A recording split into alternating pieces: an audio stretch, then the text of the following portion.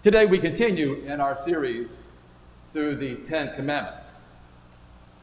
If you saw this week's sermon preview, you know that I've got a basic question when we come to the second commandment. What's the big deal? Listen once again for God's word from the book of Deuteronomy.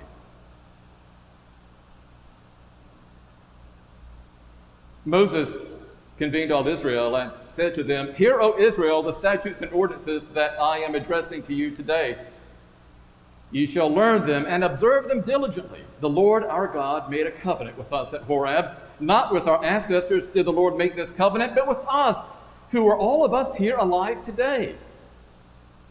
The Lord spoke with you face to face at the mountain out of the fire. At that time I was standing between the Lord and you to declare to you the words of the Lord. For you were afraid because of the fire and did not go up the mountain." And he said, "I am the Lord your God who brought you out of the land of Egypt, out of the house of slavery. You shall have no other gods before me. You shall not make for yourself an idol, whether in the form of anything that is in heaven above, or that is on the earth beneath, or that is in the water under the earth. You shall not bow down to them or worship them, for I, the Lord your God, am a jealous God, punishing children for the iniquity of parents to the third and fourth generation of those who reject me, but showing steadfast love to the 1,000th generation of those who love me and keep my commandments." This is the word of the Lord. Thanks be to God. And so what's the answer? What's the big deal about the second commandment? You shall not make for yourself an idol. After all, idols were commonplace in the ancient Near East, in Egypt, in Mesopotamia, in Canaan. Idols were fashioned after people, bulls, lions, tigers, eagles. They were made out of wood, stone, and metal. They were representations of their God. What's the big deal? Idols reminded people in a tangible, visible way of the presence and power of their God in their lives. So that in times of drought, in times of starvation, in times of pain and crisis, the people could actually hold and see a representation of their God. Idols were an exceptional source of inspiration and strength and comfort and reassurance. Idols reassured the people that they were not alone. They were protected by a power far greater than they. So what's the big deal? Perhaps idols can be compared to the American Express card. You remember the old commercial, "Don't leave home without it." Is that true for you? I don't have an American Express card, but when I leave home, I like to have at least one credit card with me. When I'm walking from the Mats down to the church, going for a stroll in the park, going to the Met to enjoy Monet one more time, I like having my credit card with me. I might want to take a cab. I might want to buy a cup of pistachio gelato. But it's more than something silly like that. When I have my credit card with me, when I have access to financial resources, is this true for you? I somehow feel more comfortable, secure, confident in the world. I go on vacation and the temperature unexpectedly plummets, no problem. I'll buy a sweatshirt. I miss a connecting flight, no problem. Flip out the plastic and make another reservation. Nathan, my son, has a headache that he just can't shake. No problem. Use that credit card and buy some Advil. Credit cards give us a certain sense of comfort and confidence and security when we are in the world, and idols do the same thing. They provide reassurance just in case something might happen. And what's the harm? What if my spouse and I want to have a child, but no child is given to us? What is the harm in holding, carrying, rubbing an idol to a god of fertility? But what if my neighbor is deathly ill? But what is the harm in burning some incense to a God of health and wholeness? What's the big deal? Well, when we turn to idols, quite frankly, we become God, and we have turned the Lord our God into our subject. Idols, after all, are crafted with human hands. They can be carried around. Idols, by their very nature, are designed to suit and accommodate our needs, and there's the danger. Al Wynn, the former president at Louisville Theological Seminary, has said, we want a God we can get our hands on, a God who will always be there when we need him, a God we have made for ourselves. We are forbidden from making an idol, a representation of God, because God will not be controlled or manipulated. God is free and sovereign. As God says to Moses, I will be gracious to whom I will be gracious, and I will show mercy on those to whom I show mercy. A credit card can be an idol. A career can be an idol. Even a church can be an idol. In our consumerist culture, we tend to evaluate institutions and organizations by one particular question. What's in it for me? We are in danger then of reducing the church to nothing more than a provider of spiritual needs and services and goods. And we ask the question over and over again, how is the church tending to my needs? How is the church tending to my wants and desires and aspirations? When we do so, then we might tend to look at worship as an opportunity for us to recharge our spiritual batteries. When we leave, we want to be lifted up and empowered. And there's something right about that. But more than anything else, worship is when we pour ourselves out and give of ourselves to God in worship through praise and adoration. We might, when we turn the church into an idol, be tempted not to evaluate any church decisions, programs, and ministries by a biblical or theological standard, but by whether or not I agree with it, or if it's good for me or convenient to me. When we are in danger of turning the church into an idol, we see the church as providing the answers to our questions about life and meaning and purpose, rather than the church being that called community that gathers to discern what the real important questions are to begin with. When Henry Sloane Coffin was the pastor of Madison Avenue in the early 20th century, hundreds of children from the community flocked to this sanctuary. Hundreds. And they sat up in the balconies, our balcony at the front of the church. The children even competed with one another to see who could bring the most children the following week. At one point, there were at least 700 children on the roll. And every time a child came, Reverend Coffin or another pastor or a member of the staff or a member of the congregation would visit the home of that child to meet the parents. He did this in part to make sure that the child had permission to participate in the life of that congregation. But even more importantly,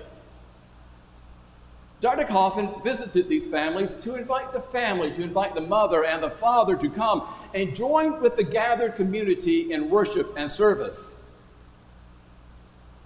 One Sunday morning, a little girl was accompanied by her governess to worship. And that week, Dr. Coffin went to visit the family.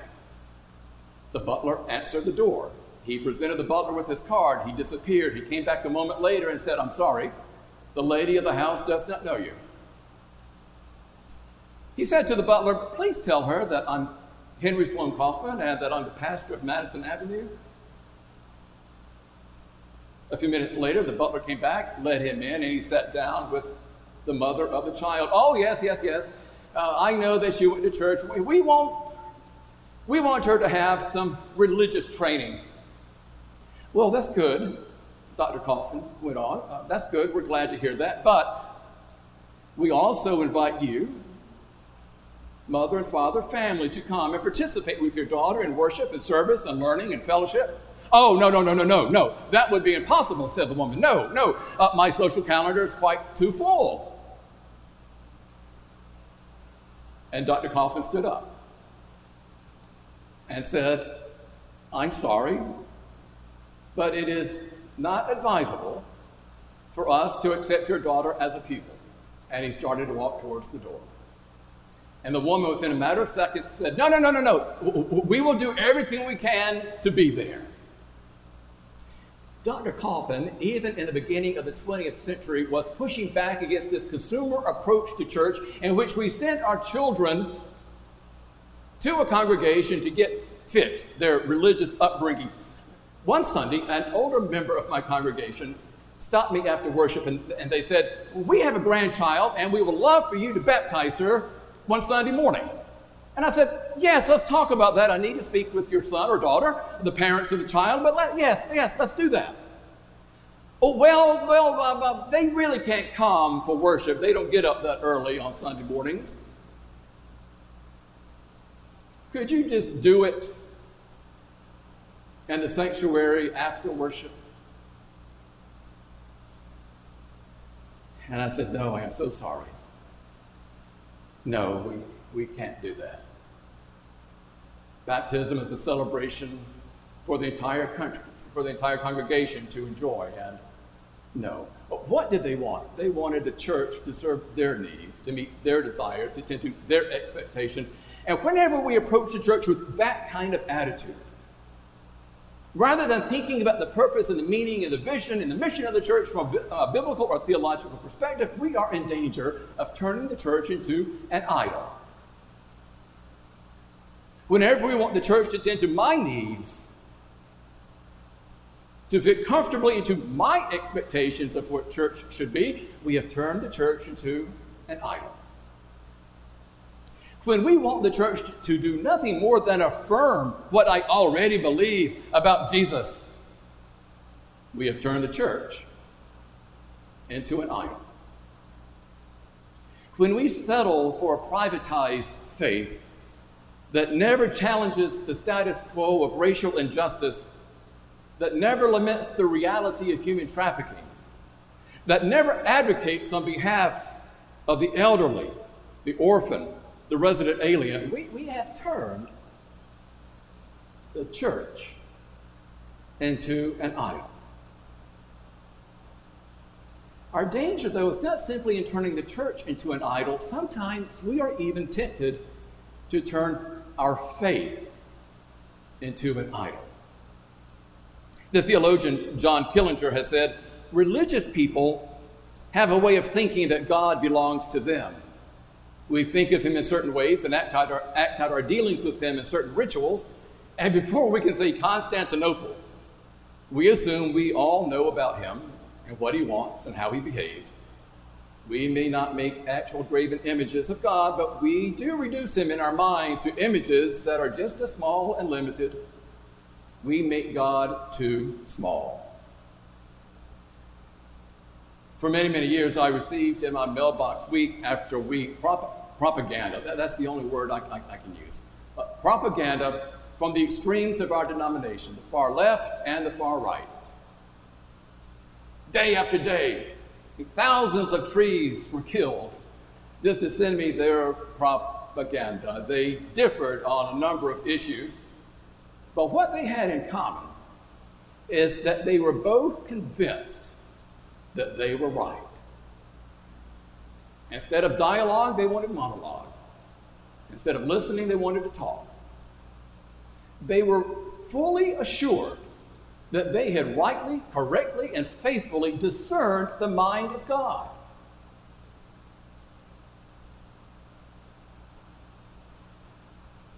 Whenever we become too confident in our faith, too sure about God's ways, too comfortable with what we perceive to be right and true and just, when we think we can speak unambiguously for God, we have turned our faith into an idol. This commandment then invites us to cultivate a certain humility when we approach the throne of grace. It reminds us that none other except Christ has seen the face of God, and we would do well to remember that.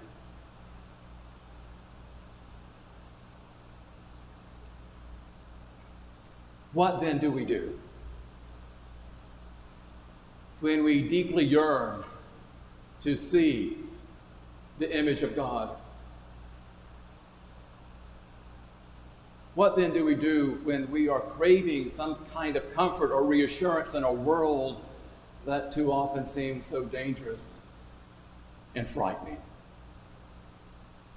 Instead of turning to idols, God invites us to turn to the true representation of God on earth. And who is that? You. When we place our trust in an idol, we have turned away from God's representatives on earth, a community of people who have committed to love one another, challenge one another, walk with one another, laugh with one another, cry with one another. My favorite line out of Les Miserables is, to love another person is to see the face of God. And so whether we are online or here, when we welcome others in a spirit of love, we have celebrated the image of God. When we stand compassionately but firmly beside those who are struggling with addiction, we have celebrated the image of God. When we reach out to those who are hungry and provide them food, to those who are poor and provide them clothing, when we reach out to the lonely and provide them companionship, when we see in them the very face of Christ, and then we have celebrated the image of God on earth. And one church that I served, the congregation rightly, justifiably celebrated and felt good for the money they gave to various mission projects, both in our community and around the world. Hundreds upon hundreds of thousands of dollars every year. And that was a good thing. They had every right to feel good and proud of that. But when I was there, my wife Deb was also on staff, and we tried to help them to see that mission, reaching out to others, was more than writing a check. It was developing relationships with people and seeing them face to face. And then one member said, "What can we do? What can we do to show the love of Christ in our community?" "Oh, I've got it," said another person. "Let us prepare a meal and take it to the emergency room of the hospital to feed them and the EMTs." And that's exactly what this church did. They came from all ages. Children were there peeling carrots. Youth were putting chicken onto a tray.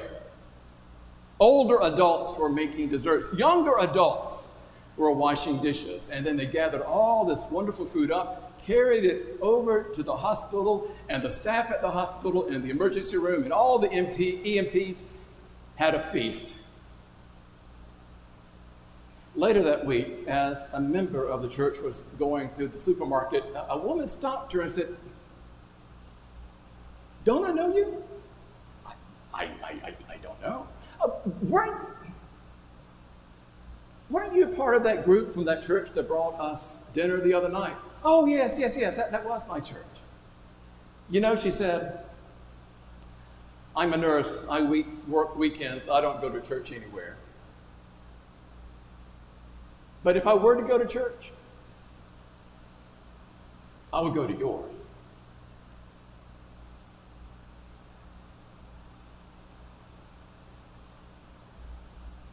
Do not create for yourself an idol. And my, oh my. Just imagine what the church can accomplish when we celebrate the image of God in one another and in our neighbor.